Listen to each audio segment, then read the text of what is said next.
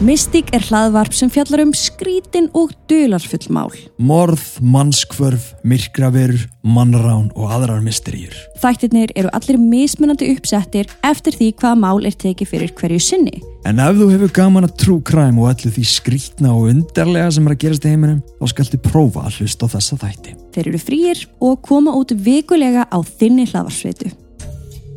Mystík framleitt af Ghost Network.